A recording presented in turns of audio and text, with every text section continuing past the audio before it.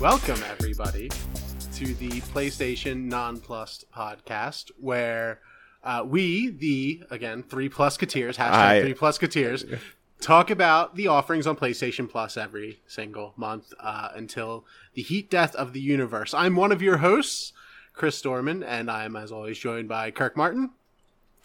I did not sign up for this 3+keteers. And Chris Hendrickson. Well, thank you, my lord. Hello. Hey. So, my lord, Chris Hendrickson, fellow lord to me, how has your March been? Oh man, March was just freaking busy and kind of a bit of a train wreck for me because I got a 2-year-old and a 2-month-old now. But I am glad for this change of weather we're having here. It feels like a new chapter. So I can be like, yeah, March is over, April's coming on now. You can tell we're all in our 30s now because I'm super stoked on the weather change as well. It's fucking great to be outside and just unleash the monsters outside and watch them get hot and sweaty and just go right to sleep. Just perfect. How about you? How has your March been? Yeah. It's been temperate. Spring is springing.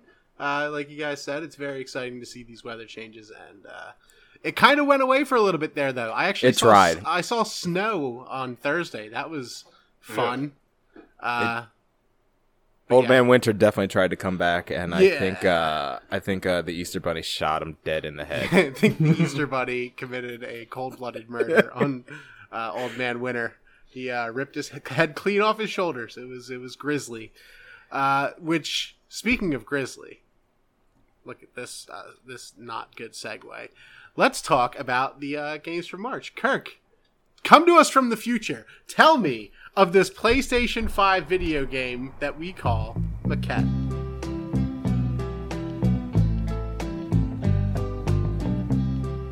So from in the future, all games are games within games, and you do one thing in the game to deal with something outside the game, which is actually happening inside of the game. It's fucking wild.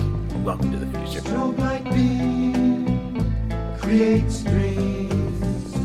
Walls move, lines do too. Maquette, developed by Annapurna Games. It's their debut game. It's an adventure puzzle game that tells a story of a couple meeting, falling in love, and falling out of love. It's fairly brutal at times. This game has a lot of high points for me and a few low points, but we'll get into that. They do an amazing job conveying feelings throughout the game, mostly through great voice acting and music. You'll recognize one of the voice actors, at least, I think, Bryce Dallas Howard. To me, she was most recognizable from Black Mirror. She was in the debut episode of season 4 called Nosedive. She's the lady running around. Do you guys watch Black Mirror? Do you know of this? Have you heard about this? I've watched some older ones, yeah. Well, I guess it was the newest season, the first episode, there's a lady who's trying to it's a society of social scores, Hendu. I think you've talked about enjoying this, and you get perks for having higher social scores, and she's trying to raise her social score, and she just loses her fucking mind trying to raise her social score, and it's a nice little spiral. It's a tough episode to watch, even though it's one of the lighter episodes, I think, of Black Mirror. It's Black Mirror's Meow Meow Beans episode. Let me tell you, okay, you just derailed this. I think Meow Meow Beans is my favorite episode of Community.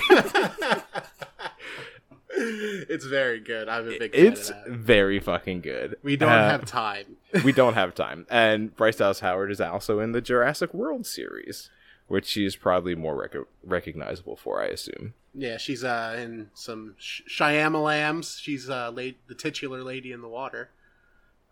Is she? Yeah, she was the blind girl in The Village. That was her first role. Yeah. Oh, that's her. Yeah, Ron Howard's daughter. Yeah. Yeah, I see the Howard, man. That doesn't mean I know people. You know I don't know people. Hey, man, you pulled out Kyle Chandler earlier. That was. Yeah, that was he's so bad, Chris. I had to look up who the fuck this guy was. Anyways, Seth Gable is the male voice actor. I don't know him. Apparently he was in Fringe. Well, we can ask Dave about that. Yeah, whatever. They do a great job at like the voice acting parts. There's a lot of emotion, and you can feel like the love in their voices as well as the strain of their relationship falling apart, and it's fucking brutal.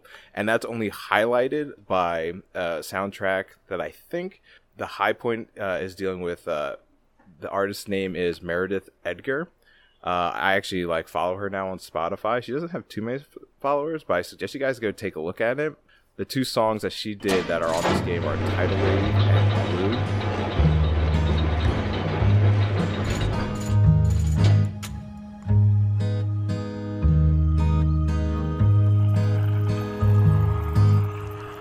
Who were you coming in so close, you might scare me away. Well, I think I know. And I'll definitely make sure we drop a couple snippets of those in this episode so you guys can hear it. But she's just worth a follow on Spotify regardless. So Maquette is a puzzler. The weakest part of the game is probably the puzzling. You guys probably saw me struggle a little bit in the early game on our stream, and it wasn't that it was tough. I think the game had a tough job conveying what it wanted me to do to solve the puzzles.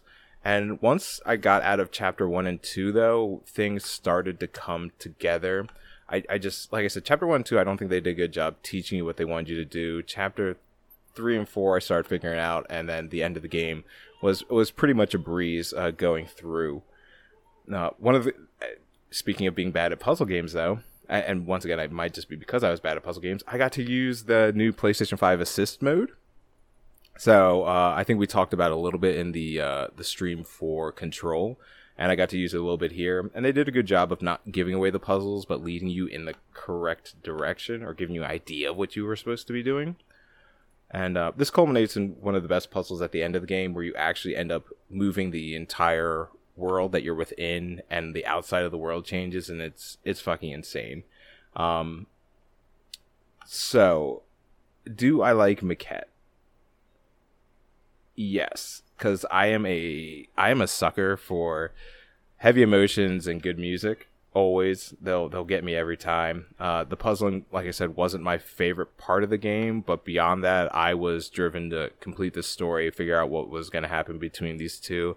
And it's kind of funny because, you know, if you play Maquette, I'm probably going to play it again here soon as well, just to get a better feel for it.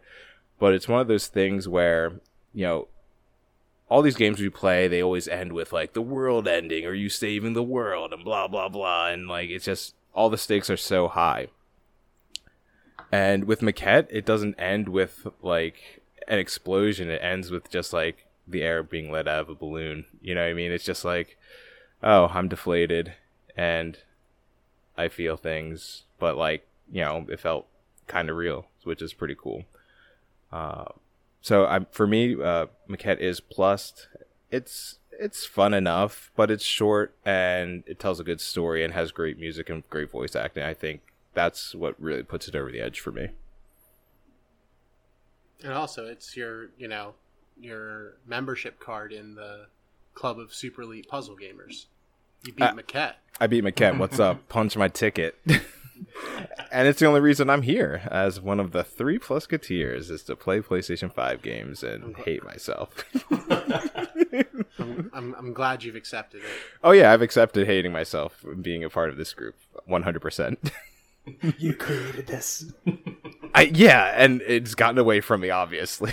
Yeah, you really let this one get away. Anything you guys want to know about Maquette or anything interesting? Or well, you know, I had to look up the definition because I was like, "What is a Maquette?" It's like a diorama. It's a small diorama. So that's kind of one of the cool things. Like the name goes with what you're doing in the game. You're manipulating a diorama within a diorama, which spoiler alert, which is within another diorama.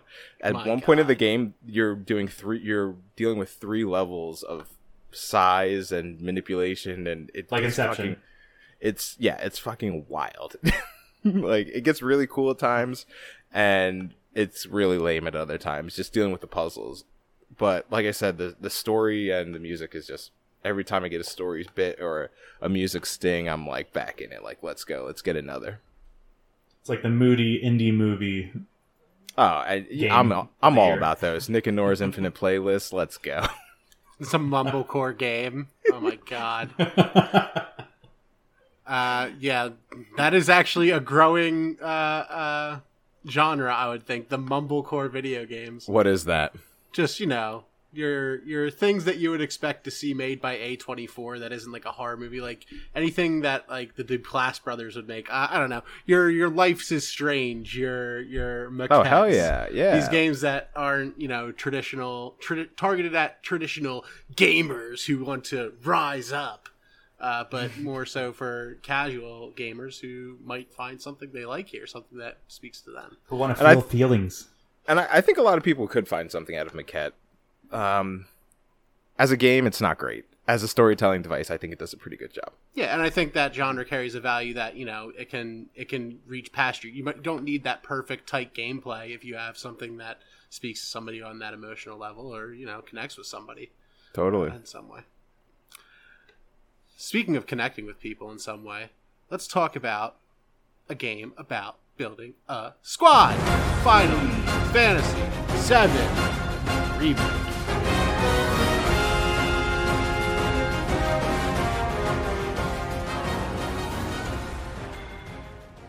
Hendu, why don't you give us a little taste of your feelings on this one?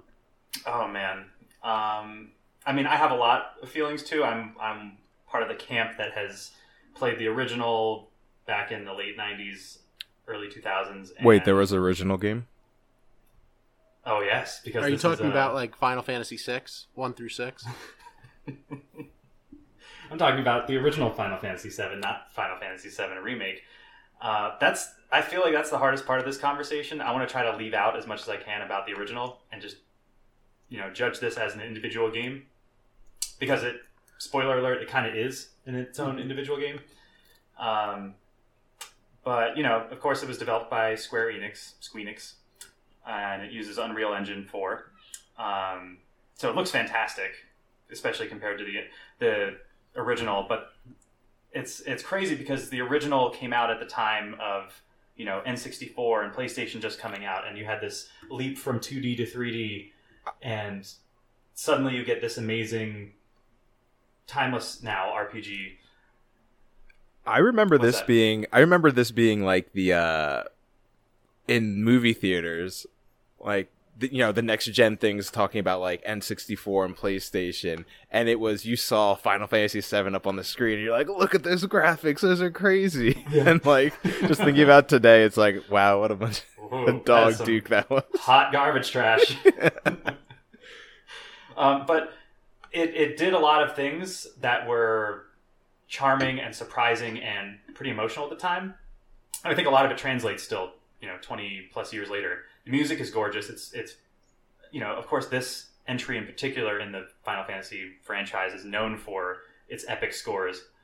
And it has a lot of the classic elements, but a new twist. Because, Kirk, I know you love this new combat system, the ATB plus live combat, right? What's funny, yeah, I really do. So what's funny about this is I feel like they've been trying to hit this since like 2005. That combination of JRPG mechanics. 'Cause I love a turn-based game. I like taking my time, plotting out what the best course of action is, and having an action and reaction in a slower pace. That's just like, I'm not a hardcore Twitch like good action gamer. You know what I mean? So I liked the JRPG feel, but I also. I don't have time for that kind of shit now. You know what I mean? I need to get going, and Kingdom Hearts, they tried. I don't think Kingdom Hearts did it well for me. Kingdom Hearts 1 and 2, I haven't played 3. I don't know what they did there. And I dipped into Final Fantasy, and I played like Final Fantasy 13, and that was just pure action, right? They didn't even do pause or any gauge, or there was a gauge, but it didn't pause the combat at all, correct? Does anybody remember? Did anybody play that one? I think I only played 12, and that was a bit different. It didn't have that kind of a functionality either. But I dipped into 15 here as part of the Plus collection on the PlayStation 5, and I was like, all right, let me play around with this, and then get ready for Final Fantasy VII Remake or whatever, how the combat's going to be, because I assume they just stole it they lifted it from 15, and I thought 15's combat was utter dog shit. I was like completely terrified. But this game fucking nails it, man. So you can get in there, you can just get your hack and slashes on, but then you can drop it down. It slows the game to a proper pace. The action isn't stopped, but it's just about as good as being stopped, and you can get commands into all your characters and keep things rocking and rolling. The menu's smooth and easy to navigate, and it's funny because I picked up the game for about a week, fell into Remnant, and laid off it for about 2 weeks, and then picked it back up, and I was still easily able to navigate the menus and be effective in combat. And it's great. And that ATB, I'm all about the ATB limit materia. That's my shit. Get 3 ATB gauges and let's fucking go. Yeah, that's it. The ATB, the materia system, the limit breaks, all of that great stuff is back. But then now it feels more flowing. It feels more. It feels modern. It feels more immediate. Yeah, and it's modern. It's that modern action. So it has all of that. Those classic elements, plus of course the scenario of the elite versus the slum people. That's always like a potent metaphor. You can jump forward in time. That's still going to be a great story to tell. So that's still there, of course. I was. Go ahead. Oh no, you go. You were just dipping into the elements of the stories, I guess, or were you going to talk more about the stories before I jump in here? I mean, we'll jump around on that, of course. Okay. But what do you want to say? When I fired it up and I was, chapter 1, I'm like, this game seems old. I was like, wow, I hate Barrett's character. It seems like he's been written out of the year 2000, and sure enough, that's probably what it was. And it seemed very old and very on the nose. It seemed too on the nose, but. I mean, as the game continued, I was like, okay, it's not that on. There's a little bit more subtlety to it, and it's very nice. And there's especially things that come in with Cloud that I thought were very interesting. But I want you to get back to what you were it does. It does start with those tropes, but then you do get the development later on. Those characters grew on me because of that. But I have to say, with this shift into the modern age, or I don't know if it's just using modern Japanese culture in there, kind of infusing that. At times, the JRPG sort of social interaction was a bit weird. People are just smiling too much all the time, or Jesse at the beginning, where I was like, some of these NPCs, it's just forced and uncomfortable dialogue. That was one very weird thing about the game, and like I said, it probably stems from Japanese culture and updating an old was it a 25-year-old game? 20-year-old game? When did you say it came out? The remake, not the original. Yeah, it's about that old. Yes. So, Barrett seems like a very poorly written black guy. Okay, we probably shouldn't write the only black guy in the game that way. And same with Tifa and Jess seemed a little not right for 2020, 2021. You know what I mean? Mm-hmm. And he's back. Okay, we got Dorman back. Dropped, and now he's here. I was about to say, I just assumed he hadn't played the game, and that's why he wasn't speaking. I got really bored talking about this anime weeb stuff. It is very anime weeb. It's so cool. Awesome. It's so good. It's so good now. The game is anime as fuck. When you have that first battle with the dude on the motorcycle, oh, fucking A. And then it's anime as hell. And I never knew why Cloud was able to do the things he did. And they're just like, we just made Captain America and sent him and shipped him out. That's why he's awesome. I'm like, cool. I'm down. Whatever. He's a super soldier. I fucking love it. One of the things that really got me into the game when I first started playing, like I said, I thought a lot of the interactions were very weird and I was not into it, but I felt like my interest in the game was directly correlated to Cloud's the way he went through the game. And I noticed that, and I thought that, like, specifically in dealing with Aerith's relationship, and I was like, wow, they did an excellent job. Because at the beginning of the game, Cloud's very aloof and uninterested. You know what I mean? And that's how I felt playing the game. I was like, okay, I'm just gonna like do this for the podcast. I'm gonna work through it. Like it's got to get better. And then you run into Tifa, and he's like, okay, I can be a part of this. And I'm thinking like, all right, let's do this. And then we get into Aerith, and I thought Aerith was the most annoying character ever. I was like, wait, people like Aerith? She's fucking terrible. Like, I hate her. I can't stand her. And then you spend, 3 chapters in a row with her? And I'm like, I would die for Aerith. Nobody better touch her. And once again, like, you know, Cloud lightens up, and my interpretation and my interest in the game, like, lightened up. And I was more interested in the game and more, like, affected by what was going on. Like, I needed to go save Avalanche from the plate being dropped and stuff like that. Like, I needed to do all that. You know what I mean? It wasn't like, all right, I'm going to do it because it's a video game and it's the next thing I have to do. Like, I wanted to, like, save these people. You know what I mean? Yeah, they really captured that well, I think, too, where in the original it took 5 hours to breeze through this part. They're really pulling you in and getting you invested a lot more for this. It's the very early Midgar chapter of the game. Which I like how, in kind of a bigger picture, this was done on PS4, right? We have a intergrade expansion coming out for PS5, which is just like a little chapter you can play. But both of these are developmental springboards for what I'm really hoping gets to be an awesome part 2. Yeah. Because the later part of this game is open world. You're all over the planet. You're doing all kinds of crazy stuff. I'm very interested to see how they handle an open world version of this game, because like I think it worked so well, looked so gorgeous, and was so tight because the game was tight. You know what I mean? You didn't really have many options of where you were going and what you were doing. Every map was a corridor map. You know what I mean? It's terrifying. Is this going to be a trilogy? Do you know the road? Does anybody know the roadmap for this? It could be 2 parts. It could be 4 parts. There's no. We're breaking canon here. It'd be pretty neat to make a remake. Like, it's a remake trilogy. It is what it is. I guess not call it remake. Let me get into some of this stuff later, because yeah, there is stuff coming out. Squeenix knows what it's doing. Squeenix knows how to make money, and that's what they're doing. And they know what let's put it that way. They know what they need to do for Final Fantasy, I assume, to make more money. Yes. When does Lightning show up? That is a crossover game. We're not going to talk about that today.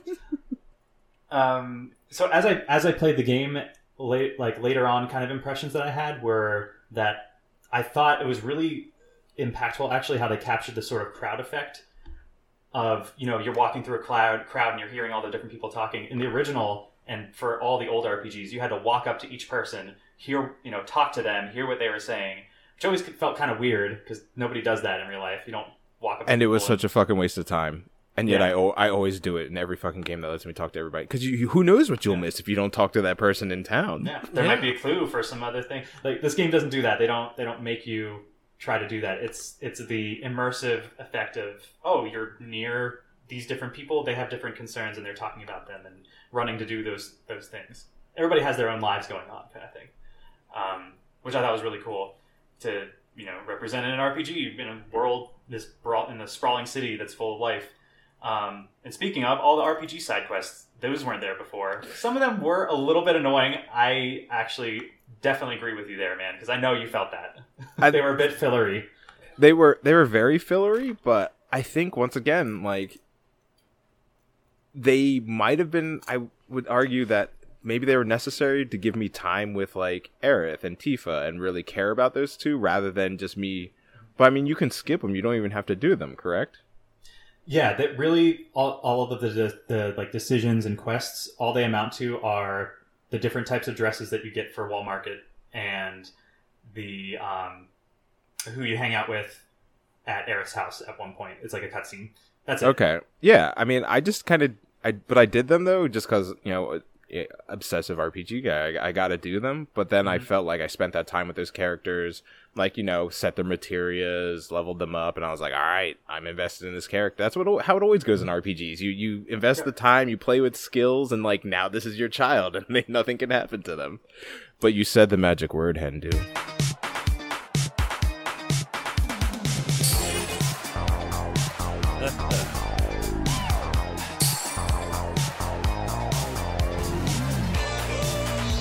You did. You said it. Wall Market. Let's talk about Honeybee Inn. Let's talk about Wall Market. That is the best moment in every fucking video game. Holy shit. The Honeybee Inn. My goodness, I was not expecting that at all. And then, I was not prepared, and I loved every second. I wasn't prepared at all, and I was losing my mind. I spent a good 15 minutes practicing that goddamn dance routine. Like, in any other game, I'd be like, fuck it, we're going in, I'll get through it, you know, the game's not gonna let me fail. I was like, no, I'm gonna fucking nail this. The music is so good for it too. Which is another thing about what made the beginning of the game so weird, of how like weird Jess and Tifa and Barrett were, with how like not modern they were as characters, and Honeybee Inn is modern as fuck. It's like lose all like sexuality and inhibitions and let's go. And I'm like, yeah, let's do this. Yeah, You're beautiful, Cloud. Never be afraid of that, even in a dress. Oh my god, fucking great. I like, people need to, if you're not willing to, it doesn't even take that much time. What's that, 20 hours in, maybe? But if you're not willing to put in that time, just fucking YouTube Honeybee Inn for Final Fantasy VII Remake. It was one of my favorite moments of any game this, you know, in Plus, or probably like if I played this game last year, it would have been the best thing that's ever happened. It's so fucking good. I do want to mention some grapes now. So on the flip side of this coin, hard mode. I played through hard mode. I platinumed the game. Hard mode wasn't very hard. Pump those brakes, you fucking monster! Are you gonna be a degen every time we record this goddamn podcast? I just got lucky. This is the second month in a row where I've had the game already. So I just got lucky about getting a platinum on it. How many platinums do you have again? 12? No, it's single digits. Come on. Okay, all right. It's getting up there though. Hard mode it just wasn't that hard. Like, most of it was pretty easy. There were just a few fights that were hard that I had to, like, you have to have the right materia set up basically. Mm-hmm. So I think they could have made it actually more, I don't know, tweaked it to make it more difficult. How many times did you play through the game? Did you just play normal and then hard, or you just went right to hard? I'll tell you what, I was getting real sick of the Wall Market scene because I had to do that many, many times. Oh. But the whole game I only played, you know, twice through. Easy, okay. Normal, and hard. It was just you had to get all the combinations of all the different stuff, right? So there's a lot of replay. Yeah. And I didn't do it the most efficient way.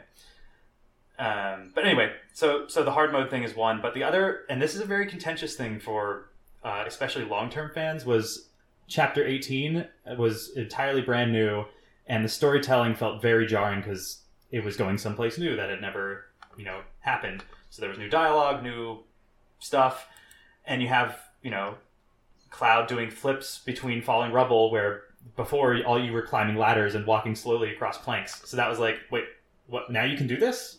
Where was this before? Why am I not doing like front flips? He's a super soldier, Hendu. I don't know if you know this about Cloud. He only does it when he needs to. I don't think Cloud's ever mentioned this, or anybody around him has ever mentioned that he was in Soldier. So maybe you want to just get all the way off his back about those. It's too much 90s tude. Oh my god, he's cool but rude. Give him a break. Yeah, I thought that there were a lot of things that bugged me about the game. It's one thing mostly, is like walking around town and trying, like, Chadley. The first time I ran into Chadley, I heard him like saying his little "come talk to me" line like every 5 seconds because I was just walking back and forth like, hey, sir. Yeah, hello, sir. It's gotta be the child who's talking to me. And I keep walking up to this child, and if anybody saw what I was doing, because I'm just like circling this child, facing him, like, prompt me to speak to you, boy. And it took... Boy. I had to like leave the area and come back, and then I could talk to Chadley. It's just things like that where like you have to be on just the right spot. Oh, dude, opening the chest.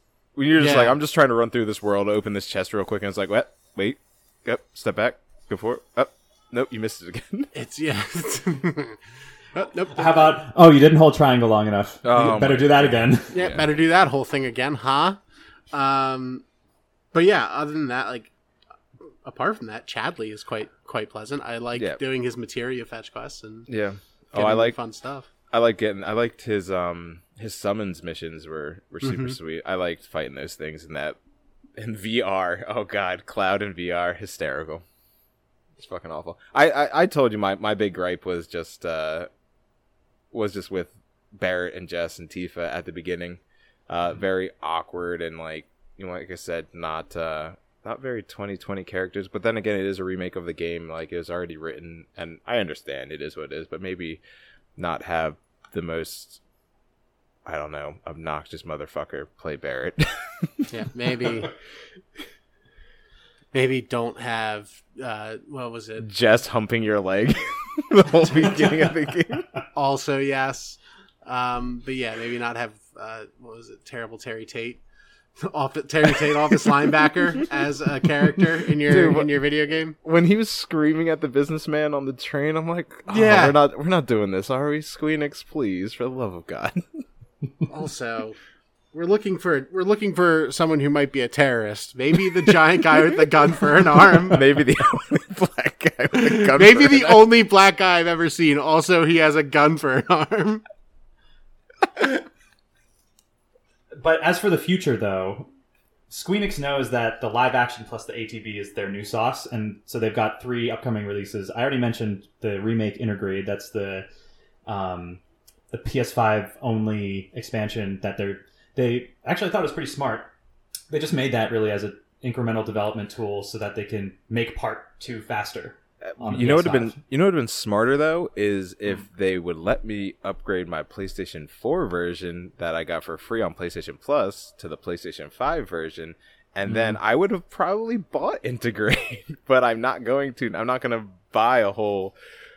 After you gave me the game for free, I'm not going to buy the game just so I can play. Just so I can get it upgraded to PlayStation 5 so I can play Intergrade. It's just not going to happen. Just wait. I'm sure it'll be we'll be doing this next year anyway. It'll be a plus.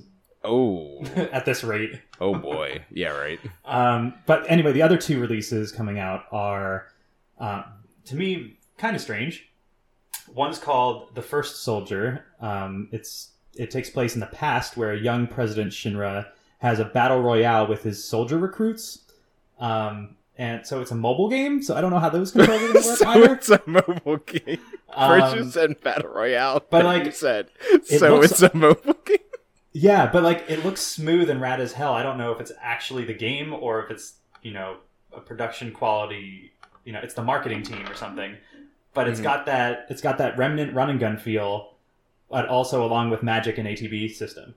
Huh, okay. So it looks rad, but it's like a mobile game. I don't know. So that's The First Soldier. Then there's also Ever Crisis, which it looks like it's going to chronicle the entire history of Final Fantasy VII, like the universe, with a little bit better than the original blocky graphics, but still kind of blocky. And then also having fully rendered high-res cutscenes at times. And it's a free-to-play, but it's monetized with loot boxes. So I'm guessing it's going to be like, you pay $5 to play Zack's story. You pay $5 to play the original Final Fantasy VII. So... over the 20 years that people have been begging for Final Fantasy VII content, they just decided, hey, 2020 and 2021, we'll just drop it all and make tons of money. Games as a service, yeah. Somebody actually also... So this game's called Ever Crisis, right? And if you look at the naming of Final Fantasy games in the past, you got AC, Advent Children, BC... BC. Oh, shit, I forget what The BC Spirits is Within. No, that was a movie. You get like AC, BC, CC, DC, EC. So it's like interesting what they're doing with that. Anyway, all in all, to be said, it's one of Sony's classic games. It's a classic RPG with a new twist. It's their poster child, next to GTA and Metal Gear and all those, for its both past and future legacy. I think, I'm absolutely plussed on this game. I will play, the next iteration as well and Intergrade. I like when Square Enix hangs around in a world. Like, I liked how they did 10 and 10-2. I liked 13, 13-2. I like this remake and how it's probably going to end up being a trilogy or whatever.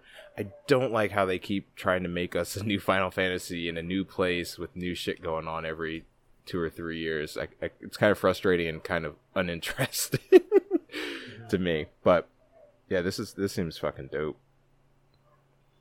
It's a plus for me, dog. Yeah, I'm gonna make it 3 pluses on that one. It's unbelievable that we got that game for free. We haven't even talked about how soon. We didn't even talk about how gorgeous the game was either. Yeah, it's on unbelievable PlayStation 4. looking. Woo. Anime fights and all that shit. Absolutely. But yeah, that's 2 games down, 1 to go. Let's talk a little bit about Remnant from the Tell Ashes. us. Hey, Chris, did you play this one?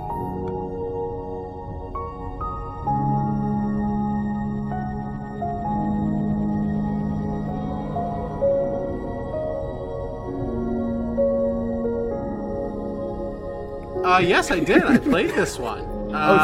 So you're gonna talk this time? Yeah, I might talk this time. So yeah, Remnant from the Ashes is a game, a video game. Now, it's a third-person shooter. It was developed by Gunfire Games, released by Perfect World, and it's known for its challenging gunplay and Souls-like bosses. We played a lot of this together. It was our stream game a lot this month. I wasn't as hot on it as both of you were at times. I think Kirk was absolutely the horniest for this game. He drank all the Kool-Aid. I beat the DLC. Oh my god. Madman. But yeah, basically in it, you're a wanderer, I guess, who you wash up upon the shores of what is it, Ward 13, and you get pulled into their problems while you're trying to also fix your world, which has been overrun by this virulent alien species that's made of wood called the Root. But yeah, it's basically the whole concept of the game is the world ended in the 60s because somebody opened up a portal to a hellmouth and let this root creature, this root species in, and everything went to shit. And we are some decades hence. Game's really fun. Alone, you can level up your gear score and have a great time. And then you go and play with a friend, and you go to the same place that you were in your world, and it's completely different. The map is completely changed around. The enemy types can be different. And you're going to be getting more than likely different dungeons that you're going into when you play with your friends. And different loot, which is the most important part. Yeah, and the most important part, different purple loot. Purpies. Yeah, getting that purpies. But yeah, it was really cool to play on my own and then come in and see just like the amount of different gear that both of you were getting from your runs through the game. Like, you were just seeing bosses that I did not see. I know that I saw a couple that you probably didn't. It's just wild to me that nobody was really talking about this game, and it was just so cool and innovative while still using some, cliched mechanics. Dude, absolutely. I fell in love with this one. Like you said, after I didn't beat the game initially. I was trying to keep pace with you guys and not outpace you, so I was just re-rolling Earth on the adventure mode just to get all that loot. And I think it took me 4 or 5 times to get all the loot out of Earth, and I'm still missing one thing because I didn't shoot the dragon's tail off. But like, it's crazy the amount of time you can spend in that game, and like, it's simple. The combat rotation is like, it's easy to get and fun to do. Like, it's just awesome to be in that world and play the fucking game, man.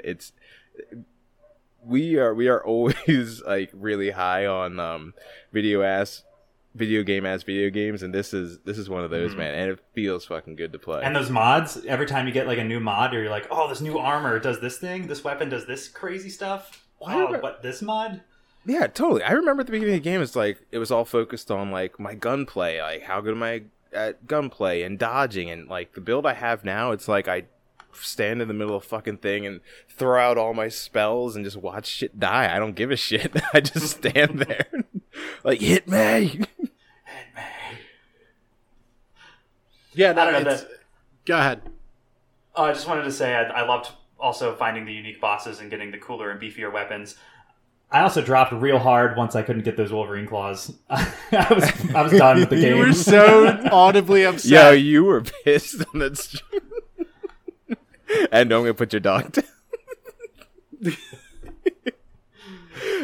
It was so fucking good. That's another thing we should talk about, though. How great the multiplayer was in that game. Like, it was pretty easy to drop and drop out. One thing that you have to be concerned about or watch out for is matching your friends' gear scores and making sure you don't outpace them or outpace yourself, because then you're going to have a bad time. But I even found later, when it came to the late game and you're working on builds, it didn't really matter. Our one friend of the show, Rocky, and he brought me in his game. He didn't know how the gear score worked, so his focus was all the early level gear. He jumped it all up to 20. Like right away got it to 20 and was having a tough time with a lot of the bosses. And I was like, well, and to me it was like, well, you out-leveled your world. Like, it'd be safer to start over now than to try and grind it out. But I jumped in his world at 15 and I was able to hang just with like a build and decent mods and stuff like that, and that felt good, and that was nice to do. That's, I guess, one downside of the game is they really don't explain what the fuck is going on with the gear score. It's very different than we might be useful. Like, I started playing hard. I think me and Bucky did this. We both started playing hard, and at first I was also just joining random rooms. I was like, I'll progress this way, I think.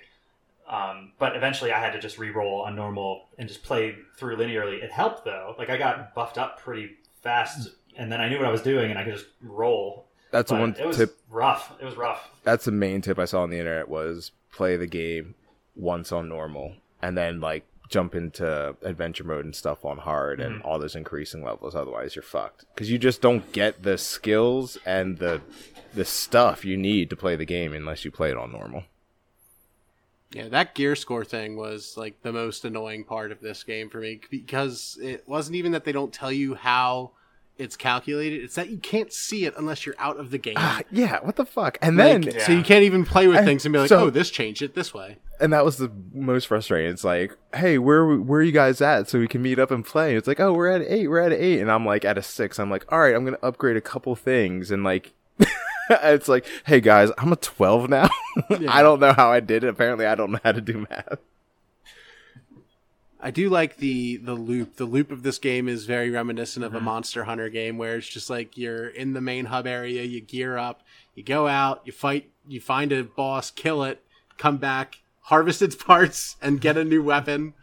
You know what? I think you just hit the nail on the head. That might be the nice. It's like a distilled Monster Hunter. It's got a little difficulty there. It's got a little bit of you have to kind of know what you're doing, and then you're gonna fight a big fuck off boss. He's gonna give you something, and you get something. But instead of Monster Hunter, where you're grinding out all those parts to get the one thing, it's like, I killed the boss once, I make the thing, and I go and kill the next one.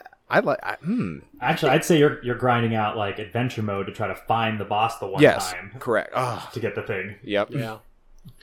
The amount of times I fucking just rolled up on the Ent, I'm like, oh no, I just want the dragon. And then the dragon kicked my ass. I couldn't blow his tail off, motherfucker. I have to say also, the story was okay. The ending just was a wet fart to me. The story was garbage.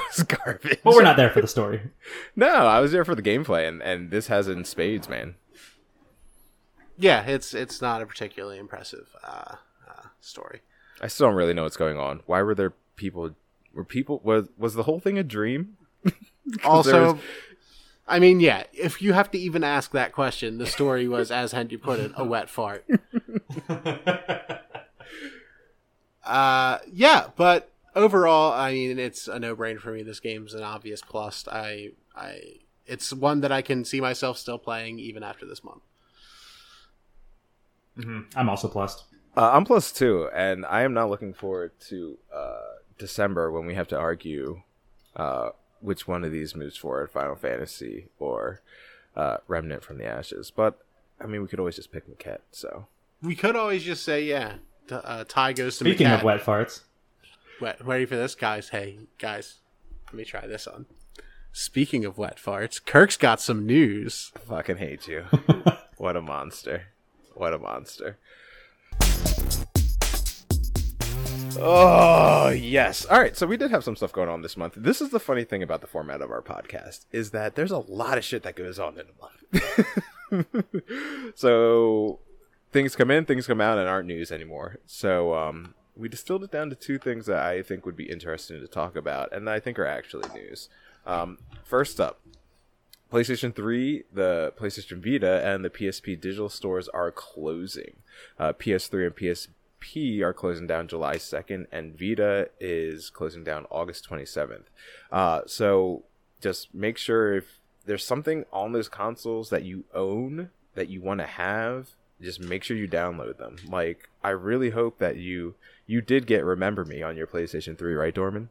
Yeah, you have photographic evidence of that. Excellent. All right, so we're good. All right, so close it, shut it down. Now, to be fair, I read the little message that they sent out. I think they sent an email out last week talking about it.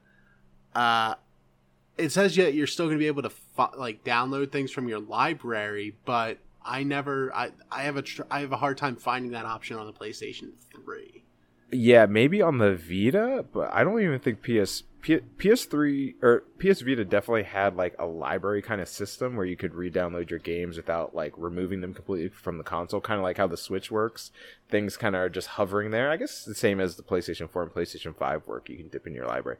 But PSP and the PS3 were kind of built on the same thing. I do not remember those things having any sort of library functionality unless you went into the PlayStation Store and looked at your games that you owned, but now there won't be a PlayStation Store for those things. So yeah, so I don't fucking know.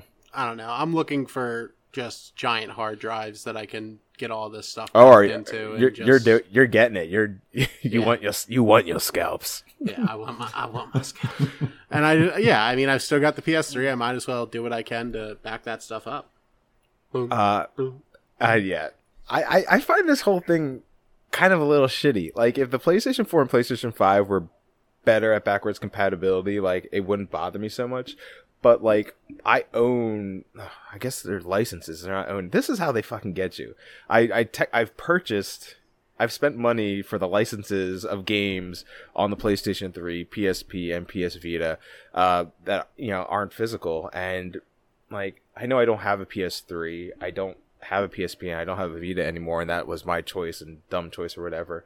But, like, I've been toying with the idea of getting a Vita again for the remote play. But I would love to, fucks around with some Vita games. And why aren't there options on the PlayStation 4 and PlayStation 5 to play those old games that I owned? I mean, I understand why there isn't, but, like, to completely shut people out of the even option to play those things here in a couple months, and if, people don't know about that shit's gone, kind of sucks. It sort of makes me think that, you're paying to own something digitally, but in a way, you're paying for access for 10 years. You're not paying really to own something like a physical cartridge that you could own and use later. And I think, and that's the big thing about, like, digital purchases, is that you don't own anything. You are basically purchasing you're purchasing the license. You're purchasing the ability to play the game, download the game, and play the game on your console. You don't own anything. You don't have any, like, if you look at, like, what's going on, you don't have any rights to any of these games. To tell you the truth, it's kind of shitty. So it seems to make a market there, though, it's like bringing back the legitimacy of having a disk drive and having a physical copy, almost. But brings it up. But I've known about this, and I still don't want a physical copy. Like, this is gonna happen, Yeah, me and neither. the same thing's gonna happen to me when they shut down the PS4 store and the PS5 store, and I'm probably gonna bitch about that then too. But it's gonna happen to me again, and I guess that's just my choice. But like, for people who love playing older games, and want to dip back in that PS3 catalog and don't feel like signing up for PlayStation Now, I mean, especially since they already bought the games, they already spent money on the games. Like, why should I subscribe to PlayStation Now to play a game that I own? That kind of sucks. Everything's coming up GameStop, baby. This guy. Reggie. This guy. Let me see those diamond hands, Yeah. Dorman. Let me see those diamond hands. Reggie Fils-Aimé's just sitting over there with his diamond hands, like, jumped in at the right time. Turns out the world loves us. The world suddenly loves GameStop, and somehow Sony is fucked up enough to back in to letting physical media be relevant again. Thanks to hipsters. God damn it, Dorman. This guy over here. Do you see these long locks just flowing in front of his eyes? And I know, right? The pandemic What a has been fucking- kind to him. The What a COVID fucking haircut monster. is very Oh, nice yeah. for me. hey, you're holding on pretty well there with 2 kids. You have good genes there, buddy. Yeah, thanks. Whisks hair in the breeze. Yeah. The key is to lose your hair when you turn 18, and then you don't have to. Then you can always look like a dad. What you got to do is you got to get your fade real whack. Outriders, arguably one of the biggest games that's going to come out in 2021 because we're not getting many. Was day and date on Xbox Game Pass. That's fucking insane. Wow. Brand new game, arguably the biggest release for 2021. One of the biggest releases for 2021 easily. Cross-platform. Cross-platform is just available on the Xbox if you sign up for their Game Pass, which you should if you own an Xbox. It's I don't know what to say. I think that's crazy. And on top of that, the Bethesda stuff is coming through. I think that a lot of that was approved, and so Bethesda dropped a dozen games on Game Pass as well, including Dishonored 1 and 2, Fallout 3 and 4, and Oblivion. I assume Skyrim was a part of it, but I honestly didn't see Skyrim. So once again, like, dozens of great games from a great developer, just like, boom, here it is. So before, when we were having an conversation about Xbox Game Pass having quantity but maybe not quality like the PlayStation Plus service has, now we're running into, Game Pass has quality and quantity. And you see, just based on the last thing we were talking about, and PlayStation's having an issue with backwards compatibility and offering that up. So my question is, can PlayStation Plus compete with this? And another question, does Sony need to compete with this? Does Sony need to compete with Game Pass? Either of you. Chris, can you give me an answer? I think yes, Sony is going to need to eventually compete with Game Pass. I think that this is the example of this. Sony won a generation, so going into the next one, they tend to rest on their laurels a little bit. They're not doing it nearly as much as they did after the PS2 to the PS3, but this is something where I can see them overlooking what's going on here and what's happening with this Game Pass, because it is every day becoming stronger and stronger, and people are talking about it, and they have an opportunity there. I don't know if either of you guys saw the one tweet that's been popping up lately of just like, hey, why not roll PS Now into PS Plus and charge $15 a month? That's what I'm Dude, that's what I'm saying. $100 a year. Put them together. Fuck it. You know what I mean? it's just like, you have the solution right there. Just go for it, and you have an instant competition at the very least. You're at least in the conversation, and forcing Xbox to maybe tighten their belt a little bit when they're right now they're just trying to outspend you entirely in this realm. I think that would only put them on par, I think, with Game Pass before Outriders. Now I feel like maybe they need to do something extra, or just making sure they provide like this cultivated service with PlayStation Plus. Like, hey, this is the 2 of last year's top games. Here's a Final Fantasy. Here's a Remnant from the Ashes. Here's a Control. That you have access to as part of PlayStation. Like, that's great, but yeah, we need some sort of access to the back catalog, to the old stuff, the older stuff.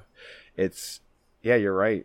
But I think lumping in now gets them back in the conversation, but they need to go back and start making deals again. And that was always one of the great things that Xbox had, I think, is that they have the ear of the Western developers, you know what I mean? While Sony does have the Eastern developers, but I feel like that becomes less and less relevant, maybe, or less and less of what I'm interested in. I don't know.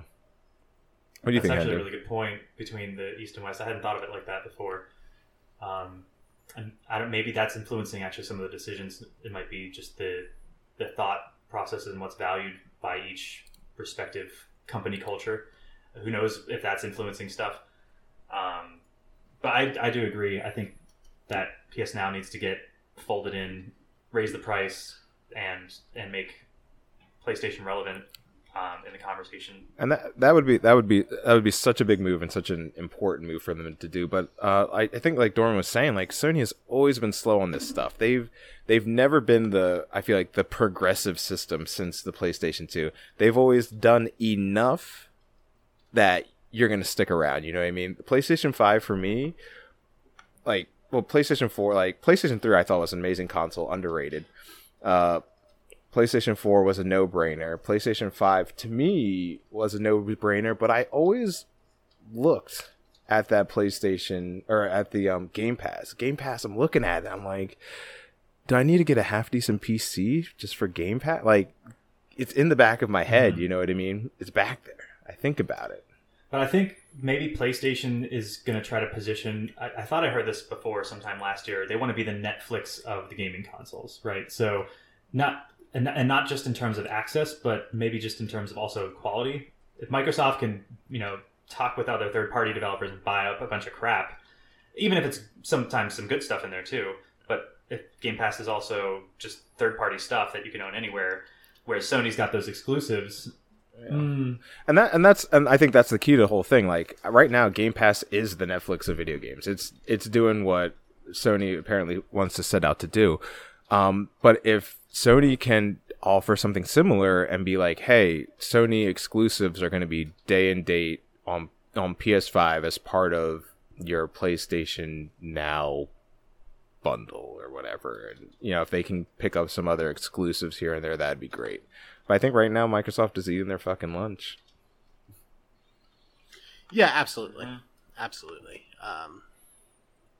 Yeah, it's a shame, but I mean, Sony is nothing if not, as you were saying, reactionary to these kinds of things. So it'll probably take until Xbox has them in like a stranglehold before they make enough moves to win back that area, if they ever are able to. But that's how it always is Microsoft goes leaps and bounds ahead, and then Sony just comes back and overcorrects like hell, gets on top again, and just says, oh, well, here we go, and it forces Microsoft to innovate.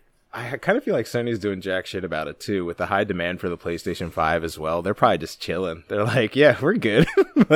People want our shit, so fuck artificial it. inflation. We don't have any games, but fine. But the thing is, if people are getting fucking Xboxes and they see how great Game Pass is, and they tell their friends, hey, fuck getting a PlayStation 5, get an Xbox, that's the thing. It's not like Xboxes are easy to find right now either. Like, it's the same situation.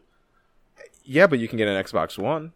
You can you can do Game Pass on Xbox One. You can take your PC and get hooked up on Game Pass and play with play Fortnite with your friends between Xbox and Game Pass. You can do shit. But not. I mean, I don't know. I don't see that as the same, as a comparatively same purchase of somebody who's like, I want a PS5, but I'll settle for this Xbox One and Game Pass. I don't think that's ever going to be a thing. Coming from the guys who play PlayStation Plus games every month, let's go. It is a contractual obligation. Anyway, speaking of PlayStation, I cannot wait till 2025, so I don't have to talk to you motherfuckers ever again. Yeah, I can't wait for the contract to end so we can just die. So, next month's offerings. Welcome everybody. Everybody, dim the lights and welcome to the spookiest month of the year. April. Ape ghoul. Because there's ghouls. This is going to be a very... Do you want me to edit that out? Because that was terrible. April Ghouls Day. There we go. Can we pretend that was my first go? Fucking nailed it. Can we pretend that was my first take? I can take care of it in post. No worries. I'm going to give you real quick.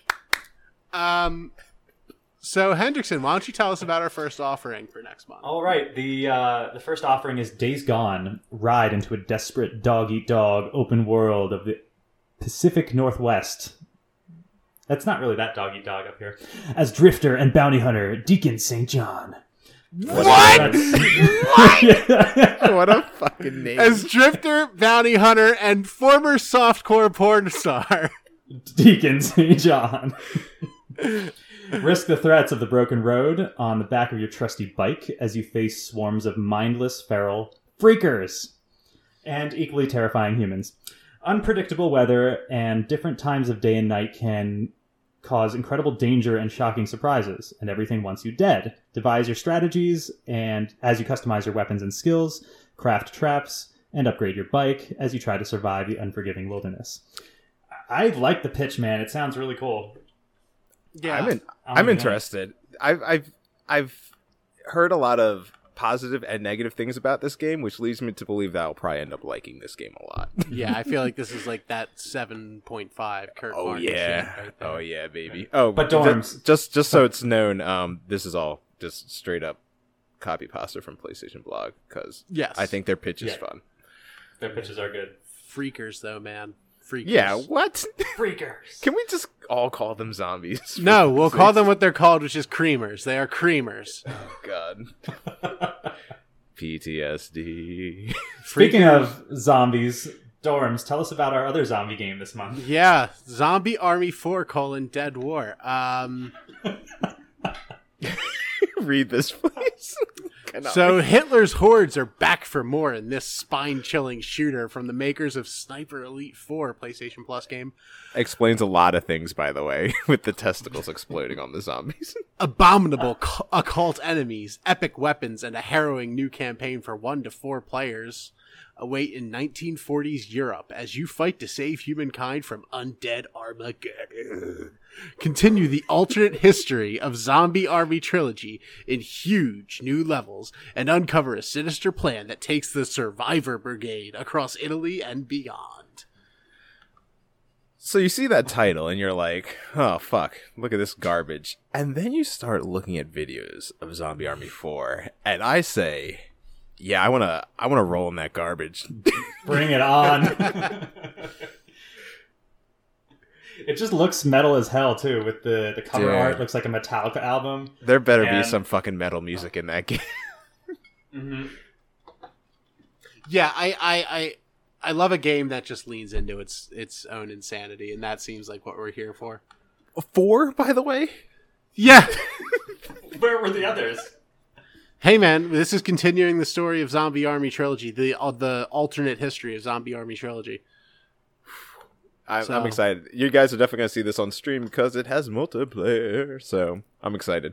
Yeah. I'm very excited. So yeah, spooky zombies, and finally, in our trip to the spooky future, Oddworld Soulstorm. Oddworld's Abe returns in an action-adventure platform set directly after the events of 2014's Oddworld, New and Tasty. I never even heard of that. which everybody played. Having undergone a transformation from clueless cog in a mega corporation machine to unlikely hero and beacon of hope, Abe must now save his fellow Madokans by any means necessary. As you recruit more followers, stick to stealth and puzzle solve. No! To survive or scavenge goods and craft an arsenal to liberate your friends. In Oddworld Soulstorm, you will begin to understand the power of many will be needed to solve problems that the individual alone cannot. 2021. Let's do it. Yay! An Oddworld game in 2021. Let's do it. Shut up, Kirk. You're going to eat your vegetables, and then you're going to love it. And I'm going to watch you eat them on Thursday, and it's going to be delicious. I just cannot wait for one of you guys to get a PlayStation 5 so I don't have to go through this shit alone. Yeah, one of us would love to have a PlayStation 5. Can't get it, though, so eat your cabbage. Fuck. Alright. Maybe it'll be fun. So yeah, big exciting spooky month coming. And yeah, you never know. You might be surprised by Oddworld, Kirk. A lot of people seem to like Oddworld. But yeah, Zomboids abound. I'm looking forward to it. So let's just keep this trainer rolling and get on to plus ones. What do you say? Let's do it. All right. Plus ones. It's part of the show where Kirk and Chris and I discuss something that we would like to talk about or recommend outside of the world of PlayStation Plus. So let's start with the Kirk. All right. So this month, I'm bringing a documentary from Netflix. It's called The Last Blockbuster. Yeah, it's really fucking good. And the coolest thing about this documentary, they obviously talk about the last blockbuster on Earth. In where the fuck was it? It was in the Pacific Northwest. It's up near you somewhere, Hendu. Not Seattle area, I think it's in Oregon. Yeah, it's in Oregon. Bend. It's in Bend, Oregon. And they just talk about the rise and fall of Blockbuster, and it's super nostalgic, dude. Catherine and I, we just ended up talking about I can remember going to Blockbusters and like waiting in lines and getting your shit and looking at all the videos. Like, you spent time at a Blockbuster. Like, am I going to get the snacks here or am I going to get them someplace else on the way home? Dude, yeah, absolutely. Like, even like we still had the Blockbuster up at college, and we'd go there. I was a part of the club, and I would get like a video game and a movie every week for like $20 a month or some shit like that. Yeah, it was a really cool nostalgic trip, and it like made me happy and like sad all at the same time. Just because that doesn't exist anymore. Like, yeah, my kids won't have that experience, and it was it's an experience that I kind of miss. I really do miss it. Did I ever tell you guys I won a Blockbuster video game championship? Yeah, you've told me, but you need to tell the podcast. What? This was back in the 90s. I was maybe 7 years old. I was second grade. They had, for two platforms, Sega and for SNES, you could play either Judge Dredd or Donkey Kong Country. It was special versions of the games. In the Donkey Kong one, which I did, you had to collect like the most bananas in a time limit or something. And I ended up winning this thing after, you get 3 tries to do it, and your name goes up on the scoreboard and stuff. And you get some rad Marvel comic cards, for participating. Those were very rad, by the way. They're very rad. And I ended up winning this one at the store. I didn't move on to do regionals or anything, unfortunately. Could have gotten some sweet college grant money for that. Dude, you gotta go to regionals. But I was just 7 years old. But were you competing against adults? Like, I was competing against adults, and I fucking won. Yo, fuck I went home and I practiced and I ate my vegetables, Kirk. How many of their wives do you think you could have had at 7 years old? But what I ended up winning was 2 free games per month for a year. And a night with each of their wives. Dude, that's amazing. So this is why you are the way you are today, because you got extra gaming in thanks to winning. Thanks to my gaming, I got more gaming. Yeah, I was an employee of a Blockbuster for a good long time there, and also I have very vivid memories of playing that first encounter with the frogs in Metal Gear Solid 4 at the Blockbuster in Doylestown on the kiosk that they had set up for the PlayStation 3. Nice. Yeah, a lot of MGS4 was played in that Blockbuster. So yeah, great. Yeah, so yeah, check out The Last Blockbuster on Netflix. Everybody who's listening to our show right now is of our age and has been to a Blockbuster or something of that type. So like, check it out. It's, like I said, very interesting nostalgia trip. Hendu, tell me about your plus one. Well, if it was any indication how much I loved Final Fantasy VII, then it will be no surprise that my plus one is another Japanese release game on Nintendo. It's Monster Hunter Rise. It's fucking awesome. If you're not familiar with Monster Hunter, it would be probably very overwhelming to get started. So I might not even say go for it, actually. You might hate it. If you liked Final Fantasy VII and you played it this month, get into Monster Hunter. I know it's an acquired taste. It's such a fun game. They have So many systems, though. So many systems going on even before fighting. I know you referenced before the pre-fight rituals of like you go eat something or you check your gear, build some new gear from the monsters that you killed already, and then you go out and fight you some monsters. You can fight with friends. You can do it by yourself. It's a great game filled with all kinds of course, Japanese ridiculousness.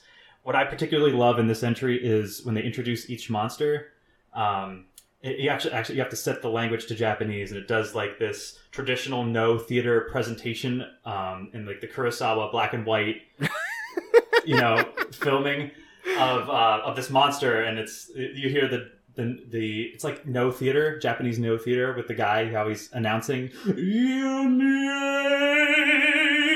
very very evocative and very fucking nerdy. So that's get intense. in it. I heard this was like one of the most accessible Monster Hunters though to get into, like even more accessible than World. Like, it is. Would you say like if you were gonna jump into Monster Hunter, would you choose this one or World? I would choose this one. Okay. Mm-hmm. Yeah, much easier to get into. Still a learning curve though. If you've never touched one before, it absolutely is. Yeah, game looks dope, but you're not gonna convince us to play. What about your plus one, Dorman? Yeah, so mine is going to be Attack on Titan, the final season, quote unquote, : wink. Yeah, so Attack on Titan's been going for probably it's been on for close to 6-7 years, but it's got its 4th season, I think we're in now. We're getting to the end of it. There was a bit of a time jump, and now we're caught up with our characters, and things are getting rough. There's a time jump. I'm so excited to watch this fucking show, man. I love Attack on Titan. I love where they ended up at season 3, and I just cannot wait to get back into it. Hey, buddy, just go ahead and hold off because the second half of this is starting up again. I don't know if it's the second half for the last 8 episodes that they're doing, but it's winter 2022, so beginning of next year probably. I need to watch. I need my fix. Yeah, I committed to. I'm going back and watching it again at some point. But the theme. I for heard this the theme. season, I heard the theme was changed, and I don't know how I feel about that. The theme has changed every year, sometimes halfway through the season because it's anime. Don't talk to me that way. You're not my real dad. How else do you know that things are about to get real in the anime? Yeah, but this season I feel like it's going to be weird to hear this. It's Attack on Titan, but I feel like it's somehow darker than it has ever been. Like the level of savagery committed against fellow human beings. Or are they Titans? Oh God, spoilers. Chris. Yeah, it's Chris. It's really something. But yeah, that theme's really good. It's really spooky. It's got a cool little ending tag that you don't expect. And there's a huge cliffhanger at the end of it. So get ready for season 4.5. Dope. I'm excited. I definitely want to watch it. I got to get caught back up. Yeah. But yeah, that will do it. That's it for my +1. So that should be it for the episode of the PlayStation Non-Plus podcast for March 2021. I want to go ahead and say thank you to everybody who participated in the Discord and on the stream and gave us feedback. You guys, as always, make us better and you make this more fun for us. You can find me on PlayStation Network at Dingo Sphinx. I'm at Master Cylinder. And I'm at Hendu. And you can email us questions and feedback at podcastnonplus@gmail.com. You can join our Nonplus Discord. There'll be a link to that in the show notes. And find us on Twitter. Before we go, I do want to shout out Bucky T, consummate fan. He's always there supporting us. And he shows up for every stream, every podcast, and is usually pretty active in the Discord. And I just, shout out for Bucky T. Big fan of that Bucky T. As I was saying, following us on Twitter, NonPlusPS, and that would have been a great time to have his Twitter handle available because I know he has one. You can see his 2 sick Rocket League videos. We'll get that in the show notes for you. But yeah, that is it. So thank you so much for listening. Up the stream every Thursday, 9 p.m. Stream every Thursday, Master Sil. Thank you again for listening, and Stay plus. Hashtag Stay plus. 3 plus Kateers. Hashtag 4 plus Kateers. No, get rid of it. Bye.